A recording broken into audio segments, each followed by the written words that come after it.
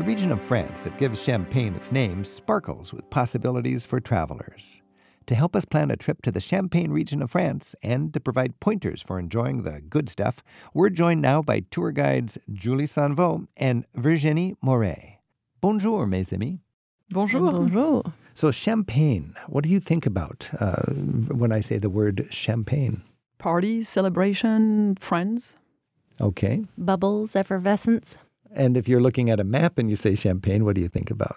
Eastern France, northeastern France. One of the most northern regions where they grow wine. And it really is synonymous with the beloved bubbly wine. Now, they must work hard to protect the image of Champagne because everybody produces this kind of wine, and a lot of people call it Champagne, but the people of Champagne tried to say it's only us that can call it that. I lived for 10 years in the US, and when people were saying, I'm bringing champagne, I would be like, this is Californian sparkling wine, but it's branding. It's what we call the terroir in France. Yeah. Wines from Champagne, they have to come from there, and they have to follow methods, for Champagne making method. that exactly to be called Champagne. So there are bubbly, sparkling wines from other parts of France Yes. that are not called Champagne? What are they we have called? the Crémant d'Alsace, Crémant de la Loire, Clairette de Die. So pretty much every region of France where they make Claret, wine. I would pronounce it as an American claret. That's a bubbly wine? Not the same claret as what was exported to England. Okay, that's a different... Clairette, yes. Claret. But that word is used for the bubbly. And Yes. then Crémant. Crémant. Sometimes they call it mousseux. And in Italy? Prosecco. Prosecco. Spain? Cava. The same Cava, methods yeah. of making champagne, but you can't even call it méthode champenoise, but you have to call it traditional methods of making bubbly wine. Okay. Even Yves Saint Laurent, I think it was Yves Saint Laurent back in the 90s, he tried to make a perfume which was shaped like the cork. Yeah. The bottle was shaped like the cork of champagne, and he called it champagne, and there was a lawsuit. And no, you couldn't call So it they champagne. really are serious about that. They defend yes. it. Now, it goes way back historically. Right. Champagne was invented in Epernay, right? In Champagne country. Yeah, and what they had to go through historically to defend the vineyards and to defend the champagne and to sell it because it was so difficult to produce it and to export it because of the bottles and the bubbles and it would go bad very easily. And so they worked so hard to make it what it is that they deserve it. They deserve the name. Sure, and they wanted to protect the quality. If somebody Right. makes some second-rate stuff and calls it champagne, it's not going to be good for your brand. And it's a pretty recent wine that we have because originally, as Julie mentioned, it was very north, so it's very hard to get good quality wine. And they were competing for the still wine with the Burgundy wines, which are known to be better. So after the accident of the monk Dom Pérignon, of finding out that with a second fermentation, you could keep the bubble in the wine, it took a few centuries before finally when we get train transportation and the glassmaker are getting better at making glass that would not break. Okay, because Then the it became champagne bottle famous. has a reinforced bottom, doesn't it? Because there's so much power packed in And here. the It glass just is wants to thicker. pop. When I open a wine bottle, it doesn't pop out. But when I open a champagne bottle, of course, it pops. Is that because of the second fermentation? Yes, the pressure that you actually have in the bottle. So explain just in very easy terms, what is champagne? I mean, how do they make it? So to make wine, you need fermentation. So you need to ferment the grape juice. Yes, you need sugar to become alcohol. And then what happens is that in still wine, you want to prevent a second fermentation. But in champagne, you actually want to trigger it. And how do they do that? So they add yeast and sugar, which in France, you can't add anything to the wine unless you're doing champagne. And that's what you want to do that. And so you're going to create a second fermentation, which will happen this time not in the barrel or the stainless steel, vat, but in the bottle. In the bottle. Which you cap with a beer cap and that you turn upside down. So this is quite labor intensive then on this upside down part. It used to be very labor intensive Because I've seen those racks and, Yes. and they say every day they have to turn it a little bit. quarter turn. What's the purpose of that? It's called riddling, and the purpose is when they put the yeast in it, when it dies, it kind of sticks to the side of the bottle. And they need to get it up into the neck of the bottle so then they can pop that bottle cap off and the pressure will push the yeast out. Then they just fill it back up with a little bit of wine or sometimes Some kind sugar. of a liqueur or something. Sometimes brandy. But it takes a while for the sediment to slowly spin Little down by to little the cap. So slides eventually down. you've spun it over time and it's all the impurities are at near the cap. And then do they freeze it? So they have to freeze it. And it's interesting to see how it's made by hand because originally there was no machine. Nowadays it's made with machine. But the people who were, making what we call the dégorgement, disgorging, I assume you call it in English, they had to be super fast. They had to freeze it, pop it out, then pop it up, and then add the sweet wine, stuff that or gives add it the wine, personality, or the wine, or sugar also if you wanted it sweeter. And that would give the personality to this or that wine. I would think that little extra you add, and then you cap it with the real, cork this time. Yeah, the famous cork. And that process is called riddling when they turn them. And a good riddler, can turn about 60,000 bottles a day. A riddler. So 2 hands going through, turn.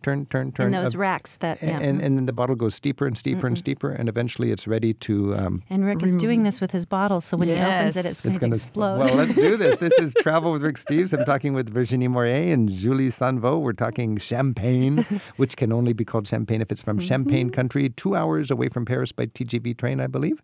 And the big city is Reims. R-E-I-M-S. This is one of those towns that are hard to pronounce. It sort of rhymes with France. Yes. But it's spelled like Reims. The average traveler would look at that and go, Reims, but it's Reims. Virginie, you've got a wonderful ability to say it. How would you say it in French? Reims. Reims. And then you have to pronounce the S at the end, which usually we don't. We don't say Paris, we say Paris. Right. But we say Reims, so it's the exception. It's the exception. And Julie, you have lived in France for a long time, but you grew up in America. Let's hear you say it. Reims. I roll it a little bit more back in my That's house. good. And then champagne is from many different caves in Reims. If you're touring, you can go to Epernay. And this is the famous, the legendary discovery. The monk accidentally fermented his wine twice. And he goes running down the halls. Brothers, he's in the abbey. I still picture this 1,000 years ago. Brothers, come quickly. I'm drinking stars. So that would be a great day for champagne lovers. And shall we have a little bit? Oh, yes, of course. Never say no to champagne. Oh, I didn't need to sell you on that. So I just love this. It's sort of a tradition, isn't it? I mean, it's a ritual, It is a ritual opening. And even when you start to open that, if you'll notice, you always undo the wire cage, you turn it 7 times. You do? It's twisted so I'm going to do this now. 7 times. And I was demonstrating the spinning thing, so we don't know how energized this is going to be. But I'm going to spin it 7 times. 1, 2, 3, 4, 5, 6, 7. You got it. Magic number. Well, I didn't realize that. All my life I've been popping these things. And you're not at the Tour de France, so you're not going to spill So I take most the little, of it. this is like a dog's muzzle. I take that off. People collect those, the top. Now I'm going to, walk me through this. We're going to. Well, what you want to do is you want to hold the cork. Yeah. And you want to twist the bottle. You don't twist the cork, you twist the bottle. Is that a and tradition? You hold it at an angle, Yeah. and that way it shouldn't explode.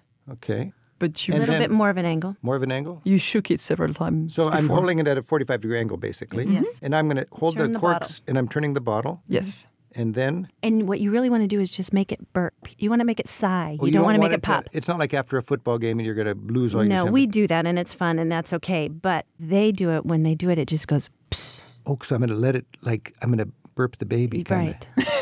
Okay, ready? Yeah. Ooh, nice. And good. Oh, and it's wow. got that beautiful... He didn't spill a drop. That beautiful steam. It's like, He didn't baby. waste a drop. I must pour you some. No, is there any trick to pouring it? Do I hold the glass a certain way? Hold the glass at an angle, so you're not going to have foam. Oh, so you minimize the foam by holding it at an angle, and I poured about Merci. all these. Usually, this is actually the only wine in France where you go to the top of the glass. Other wines, you never want to have a full glass because then you don't have room to swirl it. But on the champagne, usually you go can to the feel top. the top. Here we go. Oh, that Lucky sounds Julie. lovely. Ooh la la. Thank you for telling him that for my glass. I appreciate I love that. Now, let's just listen for a minute. I like this. Okay, ready?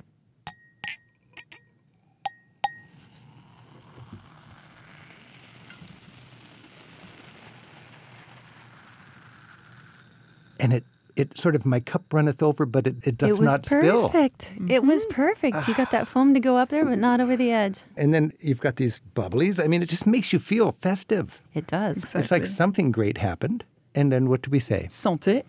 Santé. Santé. To your health. À la vôtre. À la vôtre.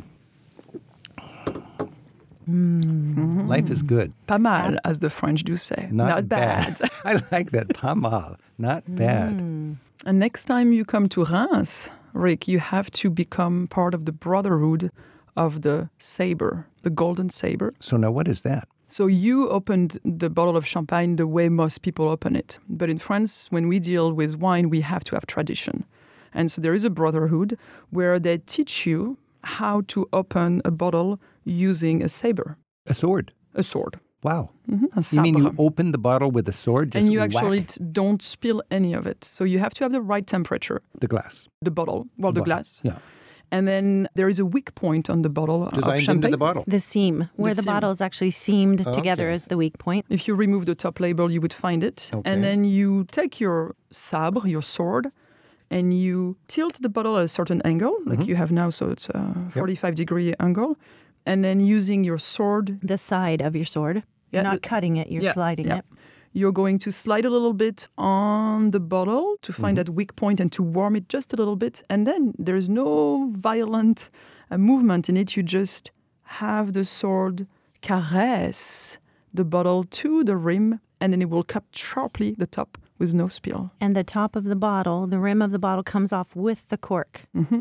So you don't pop the cork? No, the cork doesn't come out. It stays in the rim, and the glass comes would be apart. Dramatic. And you've seen this happen? Yes, we do it. And you become part of the brotherhood. And you actually don't even need a sword. It can be done with, I've seen it done with ladle. Oh, my goodness. Ladle, I've seen it done with the bottom of another glass. Well, here's to opening that bottle any way you can. Santé. Santé. Now, when you're going to be... It's great to be drinking champagne right here, I got to tell you. But let's say you're traveling around France and you want to have a little more background on this champagne before you actually drink it. You can go to Reims and go to the famous champagne caves. And there's hundreds of champagne caves. A lot of them are open to the public. What is the process for going to... I like Reims because you can get there from Paris easily. It's got a great cathedral with amazing history. It was the place for royal coronations. 26 kings were crowned there in France, I believe, going all the way back to Clovis 1,500 years ago. And you've also got Marc Chagall stained glass windows there. Oh, amazing. Incredible sound and light show. Yes. What is... These sound and light shows are just dramatic. Have you been to that one in Reims? Yes, the French are known for their sound and light show. Each time I have...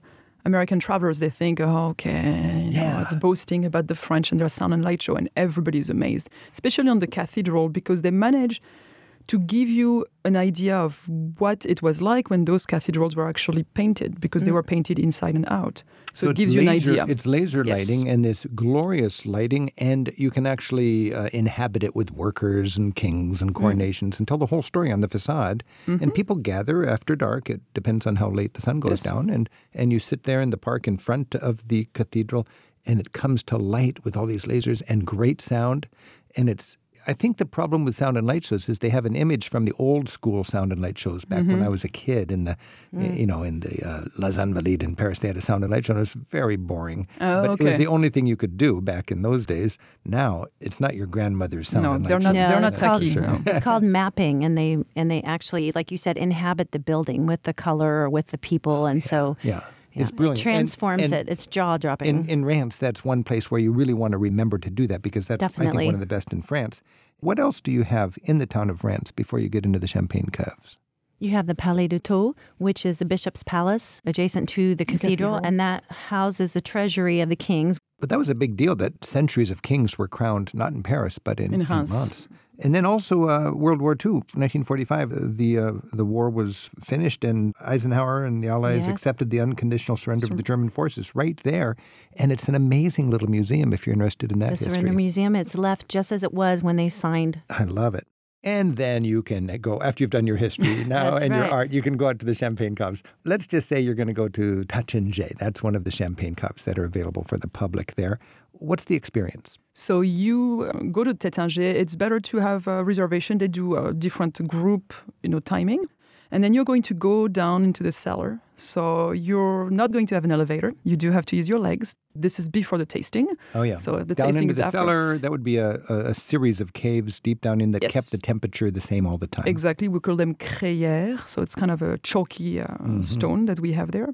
And you're going to see some of them date back from the Roman time. Most of them will be from the 14th, 15th century.